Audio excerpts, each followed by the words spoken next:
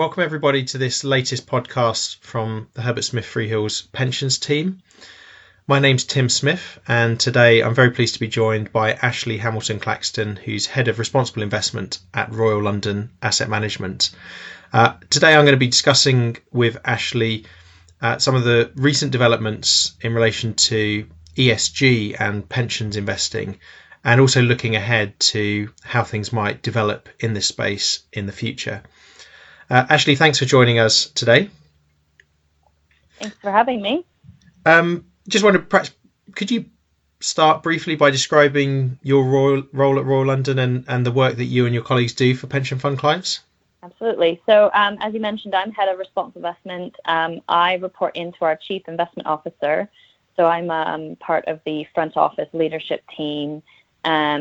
And essentially, we help our fund management teams implement our responsible investment strategy. So that includes assisting and helping coordinate company engagement. So going to speak to companies we own about environmental, social, or governance risks, ESG risks, or opportunities. We also help implement our proxy voting across our equity funds. We vote, about 15,000, more than 15,000 resolutions every year. We also help the fund managers think through ESG integration. So how do they integrate environmental, social, and governance considerations into their investment process? So undertaking deep dive analysis on companies or topics, coaching them through how they might want to think about climate risk within their portfolio, for example. And then we also, for some of our clients, particularly our pension clients, which we're seeing an increased demand from, is help the business think about how we can assist with bespoke kind of ESG needs for clients that have segregated funds with us, for example. Great. And it's been a year now since we worked together to produce a report which was looking at how things are evolving in this space, and in particular the new requirements that came in last October for trustees to put in place written policies on financially material ESG factors. What difference has that made in practice? Yeah, quite a lot, actually, I have to say. People like me who've been working in the industry for quite some time have always said, the minute we get sort of regulations around pension trustees and the asset owners around this, we will drive change. And we are seeing that happen, which is quite a good thing, I think. So what have we seen in our land? We've seen a significant increase in the number of requests for proposals for new funds or due diligence questionnaires for existing clients that reference or ask questions around ESG. We've seen a dramatic increase from clients' queries about ESG questions. We've also seen quite a significant increase in the sophistication and detail of the questions we're getting from clients. Not all clients, but certain clients are definitely increasing their sophistication. So, for example, we had one client questionnaire only on ESG topics, which was 20 pages long, which was pretty extraordinary, to be honest. And pretty much all of our client presentations now, whether it's sales pitches or updates, do include an element of ESG, and that is both being driven by our LAM, but also from demand from our clients. I'd be interested to know, obviously, the last 6 to 9 months has been dominated by COVID-19 and the pandemic. What impact are you seeing that having on trustees and members' attitudes towards kind of ESG factors? Yeah, it's interesting because I think when the pandemic first was starting to happen, I think a lot of people in the RI, responsible investment industry, wondered whether this would actually cause a significant delay or pause to a lot of the good work that we've been doing over the last 15 to 20 years. Because prior to the pandemic, ESG was absolutely going mainstream. So I think we all kind of paused and worried whether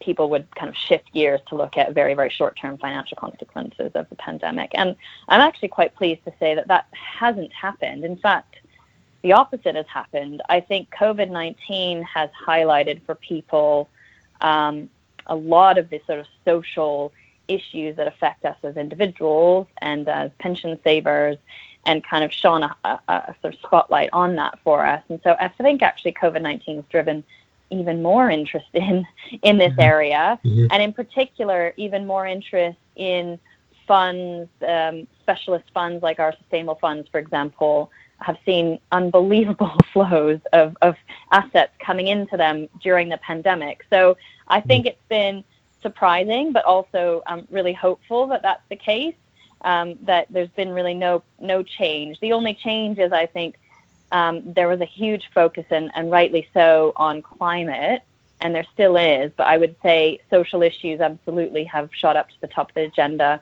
in particularly around things like labor standards, health and safety of workers in the pandemic, but also things like diversity, and driven by the Black Lives Matters protest.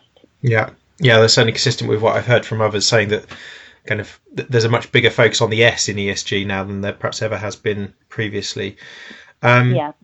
Obviously, the thrust of last year's regulations were on kind of financial factors, and trustees needing to think about and set out how they take those into account.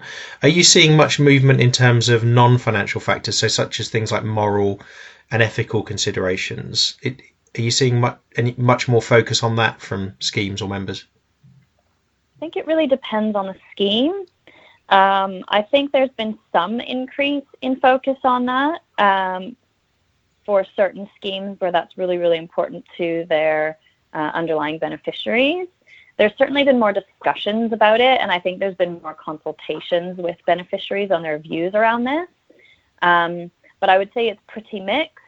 I would say on the other side of it, there is this also trend away from things like exclusions or looking at ethical implications. So people are thinking more about how do we integrate ESG factors, how do we think about adjusting our financial position or investment decisions, as opposed to identifying so-called bad companies and not investing in them. So I think there's a bit of a tension. You see some schemes, yes, looking at ethical issues more regularly and consulting on them more regularly, but then you see other schemes who are very much taking much more financially focused approach around actually integrating ESG, as opposed to identifying like a bad list of companies they won't invest in.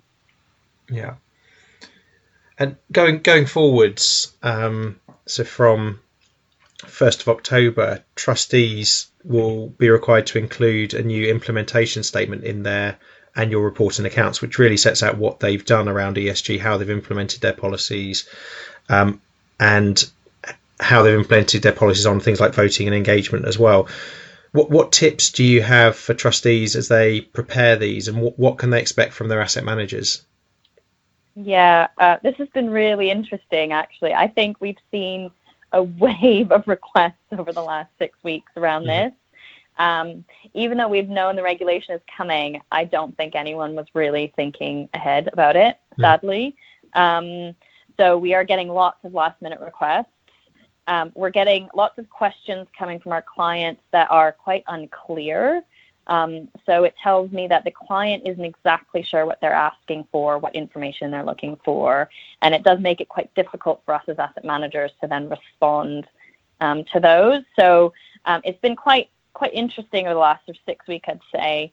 I'd also say that a lot of the requests are sort of uncoordinated, I suppose, and often the client doesn't seem to understand the asset class they're invested in with us. So, for example, we can see we're just getting kind of a standard list of questions, and it might ask about proxy voting, but then when we look, we'll see it. Well, this client is actually in a cash fund. So it's quite challenging, I suppose, from an asset manager's perspective to answer all of these varied client queries in a very, very short time span when the questions are quite unclear. So a few tips as a result of that, I suppose. I would say prepare early. Absolutely prepare early. Give yourself and us as asset managers a reasonable deadline, because even though they seem like quite simple questions, give us a list of your significant votes or something like that. The answers are not simple, and it definitely depends on what kind of a fund you're in. It also very much depends on if you're a pooled fund or in a segregated fund. It might be much easier for us to get something on a segregated fund and maybe more tricky on a pooled fund, for example. I would say also define your terminology. Be really, really clear about what language you're using and what you mean by that language. This is a consistent problem in the industry at the moment, which is everyone uses slightly different language to describe the same thing or different things. So if clients are really clear with us about what exactly they mean by their language, then it's much easier for us to answer that. The way we've been addressing that is actually helping define it for customers and say, this is what we mean by responsible investing or ESG integration, and then answering the question accordingly.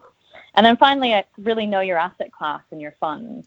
I think if you want to genuinely do this properly, you do need to have a little bit of a nuance between, your equity funds and your fixed income funds, for example. So sending standard questionnaires is quite tricky. And then finally, I guess maybe it's a call out to consultants and those that advise pension schemes, perhaps even the lawyers, if you guys can help come up with some more standardized kinds of questions, it's going to be much easier for us to answer those questions across 20 or 30 of our clients as opposed to receiving 20 or 30 different requests. Now, of course, on the flip side, the clients will receive many different formats from their fund managers. So I think between us, the consultants, and the clients, we need to kind of work out a more structured and probably more a more structured kind of way of being able to answer these queries that doesn't create lots and lots of kind of work for everyone. So those would be my main tips. It sounds like there's a real need for kind of coordination among kind of schemes and consultants and asset managers, and as you say, a need for more standardization in this space.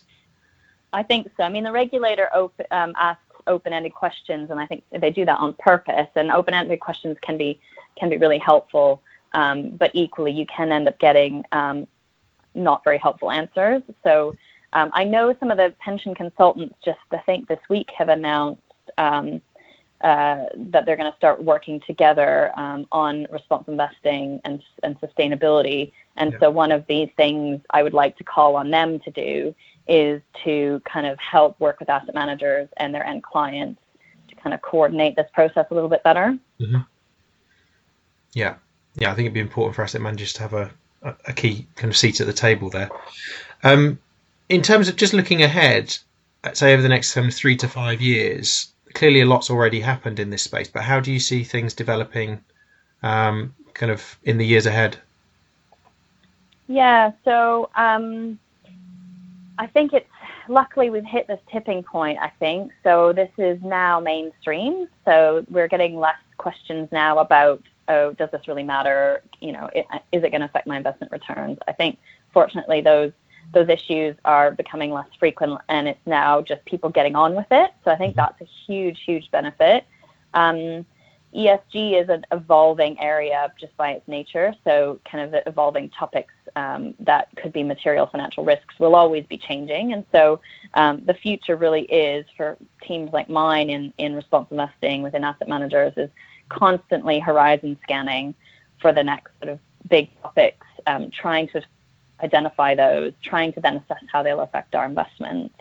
I think for pension schemes, it's going to have to be really focused on really getting the best you can out of your asset managers. And so this first wave of implementation statements, as we said, might not yield the best results because it feels quite last minute and it feels a bit uncoordinated. So I'm hoping that by next year we get to this time, both the asset managers and the clients have worked out what it is they exactly want. And then we can have a bit more of a clear conversation with clients about how they want to monitor us and where we can improve. So I think the future is looking quite good. We're busier than ever. The demand from clients for more ESG information, more reporting, more transparency is absolutely a positive thing. We need to think about how we do that in a way that is value added for our clients and doesn't increase costs significantly, because obviously keeping pension scheme costs down is really important. So it's quite an exciting time, but there's a lot of change happening, a lot of challenges still to address, but we're definitely busy. Yeah, and earlier you mentioned climate change, and we've obviously just had a new consultation issued by DWP specifically on climate related risks. where they're proposing initially for large schemes, but potentially ultimately for smaller schemes as well, that there'll be new requirements for schemes to set metrics and targets around kind of climate related issues, and also to undertake things like scenario analysis. Now, on the face of it, that sounds like some quite significant new requirements, and quite a lot of work would be involved. How significant do you think these proposals are, and how much work would be involved on both the trustee and asset manager side if these actually kind of come into force? Yeah, so I cautiously welcome this. I think it is right to be focusing on climate risk. It is a significant systemic risk that can affect pension schemes. It's not the only significant ESG systemic risk, so we need to keep that in mind. I do worry a little bit about the data underlying this. So in order to set targets, you need to know what your position is. We have some pretty serious concerns about the breadth of data available in the market. Because, if you want to do, for example, a carbon footprint, which is a sort of backwards-looking assessment of how much carbon your portfolio kind of creates, or the companies in your portfolio create. If you do that for a typical kind of Royal London credit fund, using only a third-party provider of data, of carbon data, you get data coverage of about 40%. Mm-hmm. So that means you don't have sight of 60% of your assets. Mm-hmm. Now, I raise this flag whenever I speak to industry bodies and regulators and others, that it's absolutely great to start talking about scenario analysis and planning and thinking about these things, but we have to realize the level of data we have is very limited. Now, the benefit of having an internal RI team is that we've got experts who can actually do a lot of work behind the scenes, and we're actually working on a tool where we can do almost our own carbon footprint using our own knowledge of where we lend in the balance sheet of companies. So I think the data is my big challenge. Yeah. And I don't know. I think people just don't yet know what a net zero carbon portfolio looks like. You kind of have to decarbonize the whole economy. If you're a broadly invested multi-asset customer, you're broadly invested across the market, and essentially you need to decarbonize the whole economy. So I don't think people worked out what that is. We can absolutely, as asset managers, have influence on companies, and we can engage with them, and we can vote. But I would be lying if I said it wasn't going to be a challenge. I think it will be a really big challenge, and the data is certainly a challenge. Interesting. And one of the things, just picking up from things you've been saying, is I think for a long time, there's been concerns around ESG that potentially people are just paying lip service to it, but it sounds like that's really changing, and there's much more momentum now in this space. There is much more momentum, and there is a big drive to measure everything, which is actually very interesting. So again, with the DWP consultation, it's about measurement. Measurement is really, really important. But one of my favorite sort of sayings is, not everything that matters can be measured. And you feel that way about ESG, is like some ESG risks are kind of just these intangible risks where it's a professional judgment as opposed to something you could measure and put down on a page. So it's quite interesting to see this real drive for crystallizing a measurement of an ESG risk as if that's going to capture the full consequences of that risk. And I think we need to be quite careful about that, to be honest. I think we still need quite a lot of professional judgment from our fund managers who, to be fair to them, have been looking at intangible risks for their whole careers and trying to put a value on that and trying to assess relative value. So it'll be interesting. There is a real drive towards measuring ESG risk. Yeah, great. Well, that's really helpful. Thank you for kind of sharing your insights with us today, Ashely. And my pleasure. Thank you to everyone for listening. If you want to receive future podcasts, then make sure you subscribe to our blog. And thanks for joining us.